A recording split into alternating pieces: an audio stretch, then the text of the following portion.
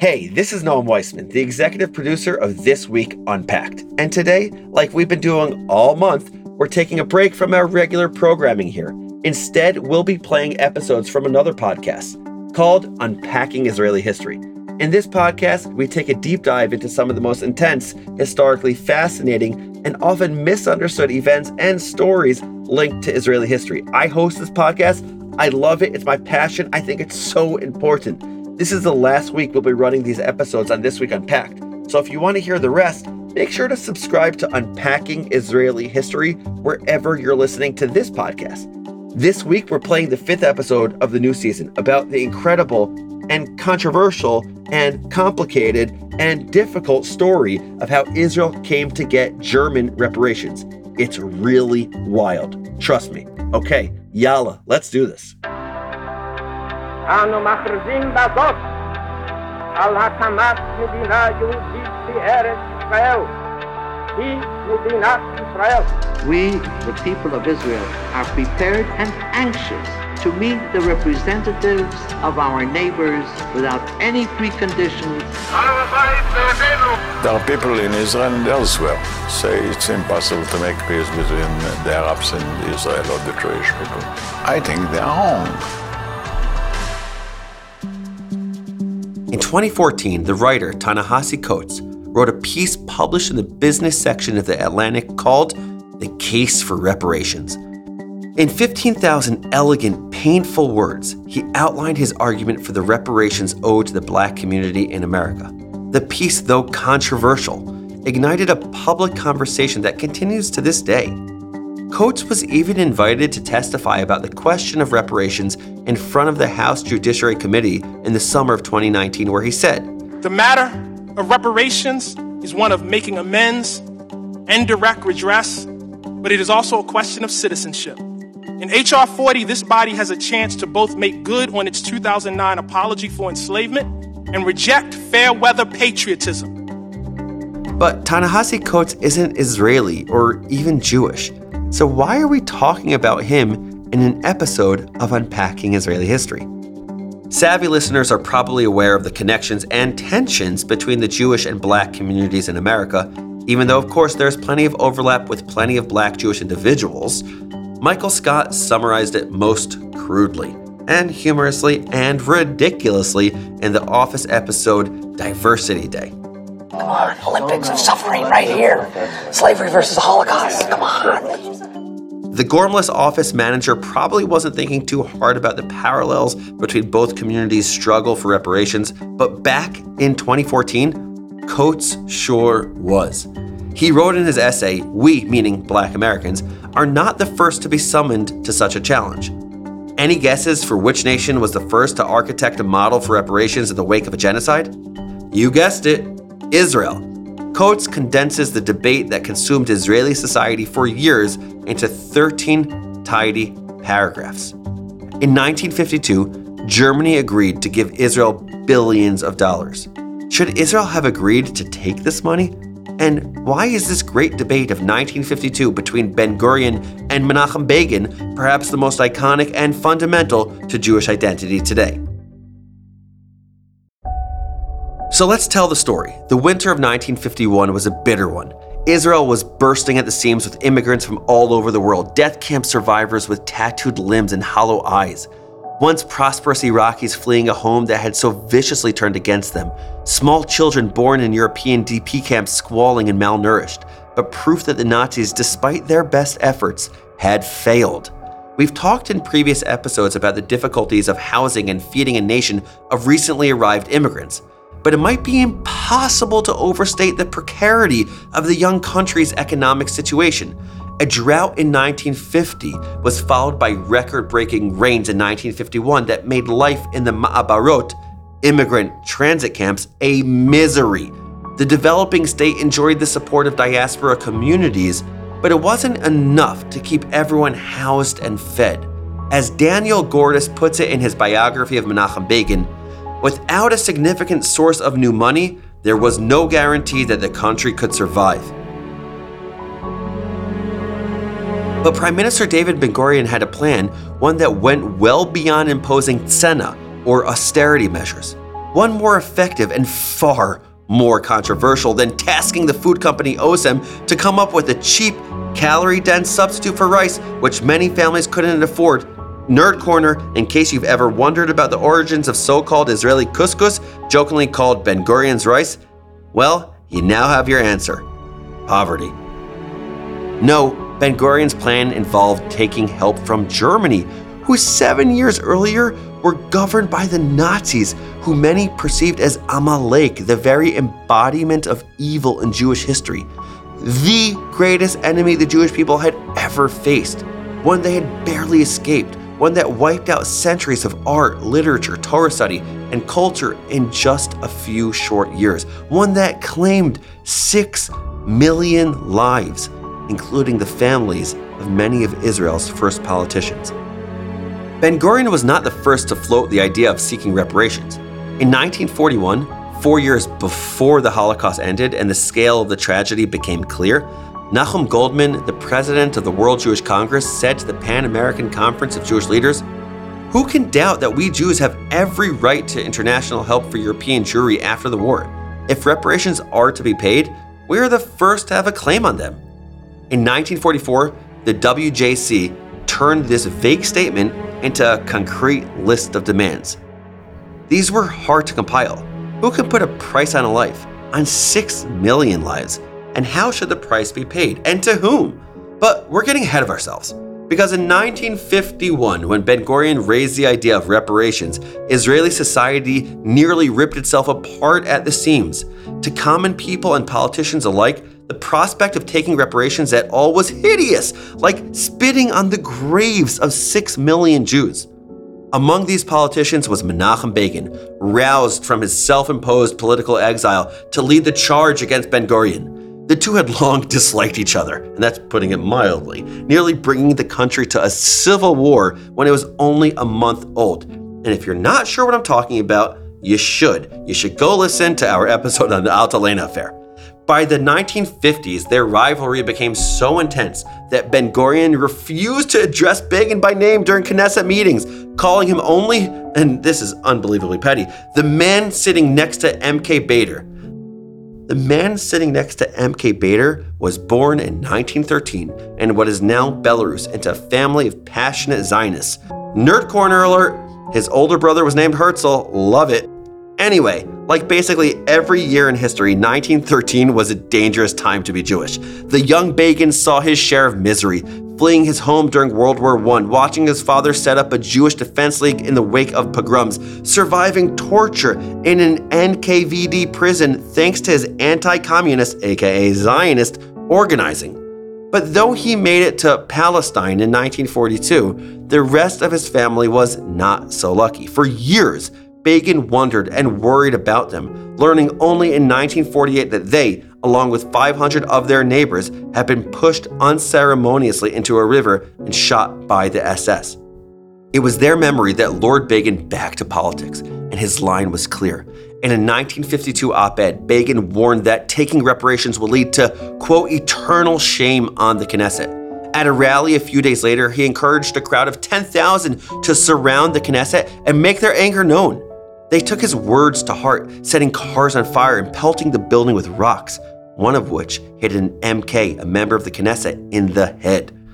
Although Begin averted civil war in 1948 when he gave the order not to fire back on the Haganah off the shores of the Tel Aviv, for real, listen to the Altalena episode, with regard to the German reparations, Begin declared, "Today I give the order. Yes, this will be a war of life or death." Why this reaction to the reparations? Begin continued with his speech, which hinged on 3 main points. The first might be the hardest for many of us to understand from our comfortable post in 2021. He said, "From a Jewish standpoint, there is not a single German who is not a Nazi, and there's no single German who is not a murderer." Seems extreme. After all, Israel has a good relationship with Germany today. At least 10,000 Israelis moved to Berlin in the 20-aughts, a prospect that would have been unthinkable to their grandparents. But remember, it's 1952. The Holocaust only ended less than 7 years before. Could you forgive your parents' murderer after 7 years?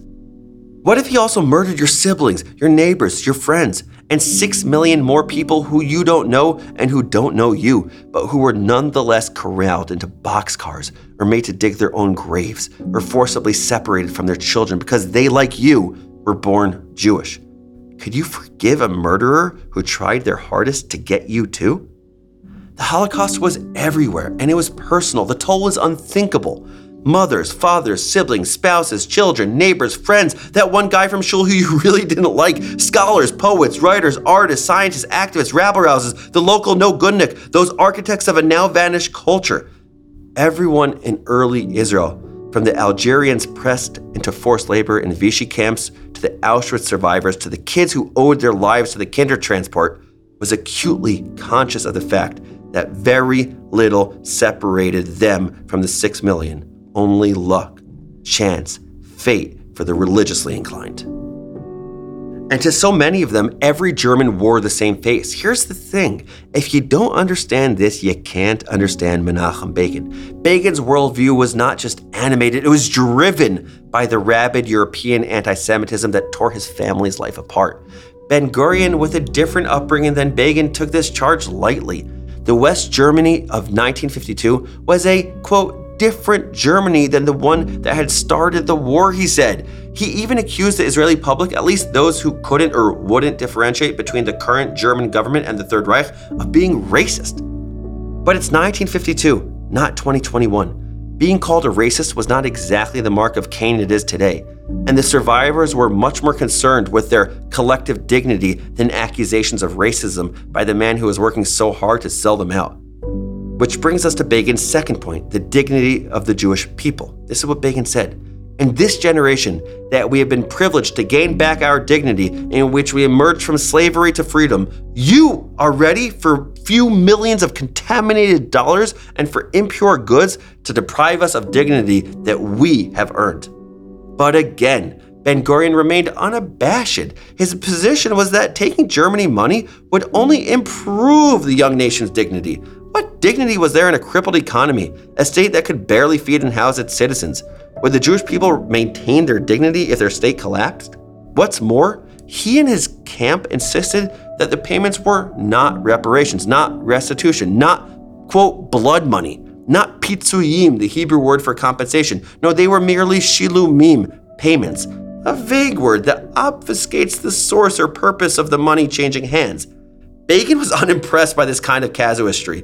Pitzuyim, shilumim, what did it matter what you called it? These were all different names for the same thing, blood money. He warned that by taking the money, quote, you will become Nazi agents, distributors of Nazi merchandise. He wasn't alone in this view. Other members of Knesset suggested that taking German money would make all the surviving Jews into members of the Judenrat, the Jewish councils who administered life in the ghettos. They were put in horrific positions, made to comply with impossible demands. It's impossible for any of us to judge them. We weren't there. But in 1952, Israel was full of people who were there, so the epithet got thrown around a lot. Ben-Gurion was undeterred. His biographer, Anita Shapira, calls him an inveterate pragmatist who saw Germany for what it was, a rising power in Europe, and felt that, quote, beggars like the Israelis could not be choosers. The historical record is silent on how he felt about being compared subtly by some, explicitly by others, to the Judenrat. We could only imagine that it hurt him, but it must have hurt a lot less than the prospect of leaving his nation to starve. And there were other reasons to take the money. Why shouldn't Germany pay, some argued? Why should they be allowed to act like a normal nation, just like any other, when they had just committed the most choreographed genocide the world had ever seen? Why should they murder 6 million and inherit their property, Jewish homes, art, jewels, even their gold teeth? The Nazis systemized the theft, breaking each human body into component parts, extracting what was valuable and grinding up the rest. They used the Jews for forced labor, for grotesque medical experiments, for sex, for the sadistic pleasure they derived from torture. Why should they be allowed to get away with it scot-free? But Begin wasn't swayed by this argument. Finally, he appealed directly to the prime minister as, quote, one Jew to another, a son of an orphaned people, as a son of a bereaved nation. I'm trying to provide you with a way out. As an opponent, I would not have done so, but as a Jew, I will for a nation and conduct a referendum. Not only because I suggest conducting a popular poll on this issue, not because I think that this matter is even worthy of a vote. The actual vote was already cast in Treblinka and Auschwitz, where Jews voted in deadly tortures. Do not get in touch. Do not enter negotiations with the Germans. Go to the people. But here's an ugly truth about going to the people, especially the survivors. They didn't really fit with Ben-Gurion's ideal of what a Jew should be. After all, for many in the Zionist world, the aim of Zionism was to create a new Jew. The great Zionist thinker Micha Yosef Berdichevsky would announce, "Anachnu hador ha'acharon shel Yehudim v'hador harishon shel Ivrim." We are the last of the Jews and the first of the Hebrews. Ivrim anachnu vet libenu na'avod. We are Hebrews, and it is ourselves who we will worship. I.e., we will take matters into our own hands. Not the diaspora sheep led to slaughter, not the stateless beggar orphaned among nations, whispering prayers towards the east but unwilling to make them come true. No, the new Jew was strong and tanned and burly. He and she worked the fields. He and she would have fought back against dispossession and genocide. He and she wouldn't allow themselves to lose their dignity. The new Jew was a rebuttal to thousands of years of diaspora blues. Just having a land enabled them to protect themselves. Begin, though an Israeli, did not need to subscribe to this myth of the new Jew. He had nothing in his past to be ashamed of. His father had been a fighter, so had his mentor Jabotinsky, and he himself oversaw what his biographer Daniel Gorgas calls a militant Jewish organization back in Europe. More than that, Begin was unwilling to throw the baby out with the bathwater. Diaspora Jewry had done more in the past 2,000 years than Cower and Snivel. They had produced the Talmud, rabbinic responsa, art, poetry, a diversity of Jewish customs. He was no less a Zionist than Ben-Gurion, no less a fervent advocate for kibbutz galiot or the ingathering of the exiles. But stepping onto Israeli soil didn't and shouldn't erase all the accomplishments that came before. And unlike Ben-Gurion, he had a more charitable understanding of where Holocaust survivors were coming from. Begin spoke of survivors in the highest terms. He called the dead martyrs who died for Kiddush Hashem, the sanctification of God's name. And he argued persuasively for the dignity of those still living. Go to the people, he said, gesturing to the riots raging outside of the Knesset. Go to the people. This was another of Begin's important questions. Who gets to decide about whether to seek reparations? After all, Ben-Gurion was not a Holocaust survivor. He was born in Europe, true, but he arrived in Palestine in 1906. So who was he to tell the Israeli public that it was time to sit down with the Germans? But Ben-Gurion's stance was clear. If reparations were going to be paid to anyone, let it be the world's only Jewish state. So despite Begin's insistence that this debate was a matter of life and death, one whose outcome had already been decided in the death camps, the Knesset put it to a vote. And surprisingly, Ben-Gurion's camp won. By a narrow margin, it was true, but the pragmatists had the votes, 60 in favor, 51 against.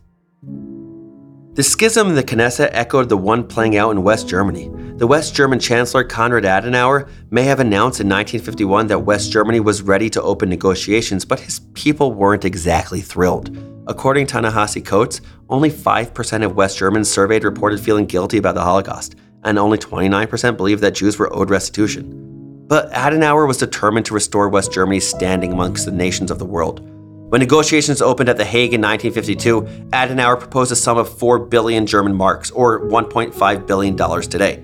But remember, at the time, there were two Germanys, and East Germany, a puppet of the USSR, never acknowledged the negotiations, and certainly didn't come to the table. So Israel dropped the demand down to $1 billion, levied against West Germany alone. It took 6 months, but the two nations came to an agreement. It was awkward at times. The Israeli negotiating team, most of whom could speak German, refused to. And when the reparations agreement itself was signed, they refused to shake hands. Perhaps a concession to the dignity of the murdered. And the truth is, I get it. Growing up in the 90s and the early aughts, I would argue that most people in my Jewish community in Baltimore still felt uncomfortable buying German cars. Whether that was right or wrong, let's not cast aspersions here, but the Beginian instinct was very much present. So how do you calculate the cost of a genocide? Or as the Beirut newspaper put it in a particularly scathing headline in 1951, how much will we get for a burned child? The Israeli negotiating team did not try to put a price on life. Instead, they framed their calculations around the cost of absorbing European immigrants. 500,000 European Olim had made their way to Palestine and then Israel, and before, during, and after the war, and Israel struggled mightily to house and feed them all. So the German government offered 3 billion marks, $7 billion in today's money, worth of goods, payable over a 12-year period, which helped to build up the fragile economy. During this time, 12 to 14% of Israeli imports came from Germany.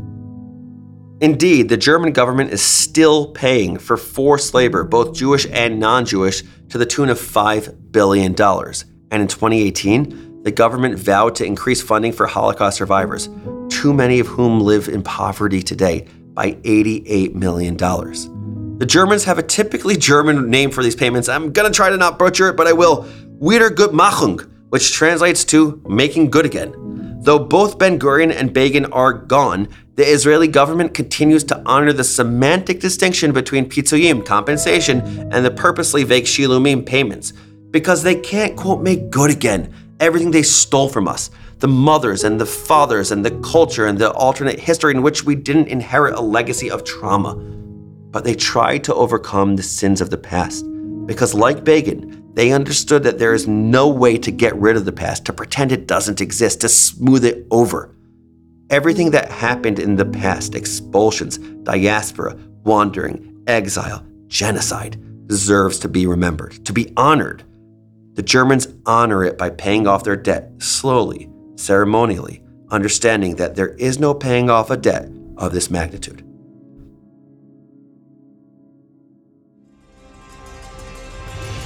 So that was the story of German reparations, and here are your 5 fast facts. Number 1, in 1951, Israel was bursting at the seams with immigrants coming from all over the world, and the state was simply running out of money. Number 2, David Ben-Gurion and Menachem Begin were bitterly opposed about whether German reparations should be considered as a possible solution. Ben-Gurion, thinking practically, said that the West Germany of the 1950s was a different one than the one that perpetrated the evils of the Holocaust. Begin was dumbfounded and gave 3 reasons why it was preposterous. A, 1944, 1952, doesn't matter, Germans were evil and we shouldn't be talking to them at all. And B, Jewish dignity wouldn't allow Germany to do anything to get back into the good graces of the Jews? Seriously? Ridiculous. And C, he said simply ask the Israelis, ask the survivors, they will refuse. Number 3, Ben-Gurion took it to a vote in the Knesset, and surprisingly he won with a slim majority, so reparations were a go. Number 4, while ultimately Israel and Germany were able to come to an agreement, there was serious tension in the negotiation, mirroring the tension among Israeli society. And number 5, the German government is still paying these reparations today while understanding that there is no paying off a debt of this magnitude. Those are the facts, but here's one enduring lesson as I see it. As we've talked about many times in this episode and in this podcast in general, 2 of Judaism's greatest leaders, David Ben-Gurion and Menachem Begin, often didn't see eye to eye. In fact, let me say it more strongly. Rabbi David Hartman, a fascinating thinker and philosopher of the 20th century, often wrote about the best part of Jewish thought coming not from where we agreed, but where we disagreed. Rabbi Kook versus Yeshaya Leibovitz, Maimonides versus Nachmanides, and I humbly suggest that we add Ben-Gurion versus Begin to this list. Who am I is the perennial existential question. Who am I as a Jew is the perennial Jewish existential question. Does the past control my future? Does the past influence my future? Or should I sever my future from my past? As I said, Begin was so angry about reparation and he refused to concede. And I have to wonder, why is this what Begin chose to take such a strong stand on? Like, think about another part of Israeli history that we briefly mentioned earlier in this episode. We'll put the link to our episode about the Altalena in the show notes, of course, but the quick and dirty version is that a civil war was averted. How and why? What happened? When Ben-Gurion's IDF shot at the Altalena, a cargo ship holding Begin's Irgun weapons and fighters, well, Begin stood aside. He told his men not to fight back and to stand down. He picked peace and compromise over war. But 3 years later, during this battle about reparations, that's not what he chose. Remember, Begin encouraged 10,000 people to surround the Knesset and make their anger known. And they did so with violence. Violence he encouraged. Why? What made this event different? I don't know the answer exactly. I know I told you I'd give you an enduring lesson, and I'm giving you questions instead. This is what I ponder. and maybe you ponder too when thinking about this debate and what it means. When do we sacrifice? When core values collide, how do we determine the right course of action? When do we follow pragmatism, and when is idealism not just the preferred approach but the ethical one? As people, what is our North Star? Which principles are existential red lines that we dare not cross? And when do we drive our decisions not by what is in our personal best interest, but rather by what serves the interests of the greater good of our community and nation? When is survival and self-preservation the primary value, and when is self-transcendence in service of a larger cause ideal? Maybe our enduring lesson is that we really need to think through these questions together. Thank you all for listening. If you haven't yet, subscribe wherever you get your podcasts and help us grow this podcast community by rating and reviewing us on Apple Podcasts. Now it's time for our final segment, Israel Nerd Talk, where we highlight one of you, our amazing listeners. We get the best emails from you guys, and we want to share them with the world. This week, I want to highlight an awesome letter from Sam, and then a follow-up that really made me grin from ear to ear from pure joy. Here's what he wrote. Hi, Noam. I'm not sure how I found your podcast, but I've listened to it since day one. I've found it very interesting and really appreciate the way you present the facts and talk about the nuance. I was particularly moved by your episode on the Altalena. My Saba was a Holocaust survivor who came to Israel on the Altalena. He was one of the Irgun who stayed on the ship with Begin and only jumped off when it was about to explode. Anyway, I was familiar with the incident, but I really appreciated the nuance you brought to it. Thank you for your podcast and look forward to future episodes. Sincerely, Sam. Sam, it's really an honor to hear about your grandfather and his role in the Altalena. It's unbelievable. But it gets better. Here's what we got a few weeks later, literally this morning. Here's what he wrote. Shavua Tov. As an update to my original comment, my wife gave birth to a baby boy, our first in Israel. We named him after my Saba. My Saba is why I was a Zionist and why we made Aliyah 2 years ago. Sam, I have to wish you the most amazing Mazel Tov. These letters are freaking amazing. They're an incredible reminder of the really wonderful thing about modern Jewish history. That though it might feel far away, like something we'd read in a textbook, it's actually right here. Real people recently lived these experiences. Sam's grandfather lived through it, and now his name and his legacy will continue through his new grandson, Sam's baby boy. Thank you for sharing his story, Sam. And if you listeners, if you have thoughts, comments, suggestions, ruminations, whatever to share, don't hesitate. Be like Sam. Send us an email at podcasts@jewishunpacked.com. Unpacking Israeli History is a production of Unpacked, a division of Open Door Media. Check out jewishunpacked.com for everything Unpacked related, and subscribe to our other podcasts. Follow Unpacked at all the social media places like TikTok, Instagram, Facebook, YouTube, and Twitter. Just look for @JewishUnpacked. And again, write to us at podcasts@jewishunpacked.com. Your email might even get on the show. This episode was produced by Rifki Stern. Our team for this episode includes Adi Albaz, Baruch Goldberg, and Rob Pera. I'm your host, Noam Weissman. Thanks for listening. See you next week.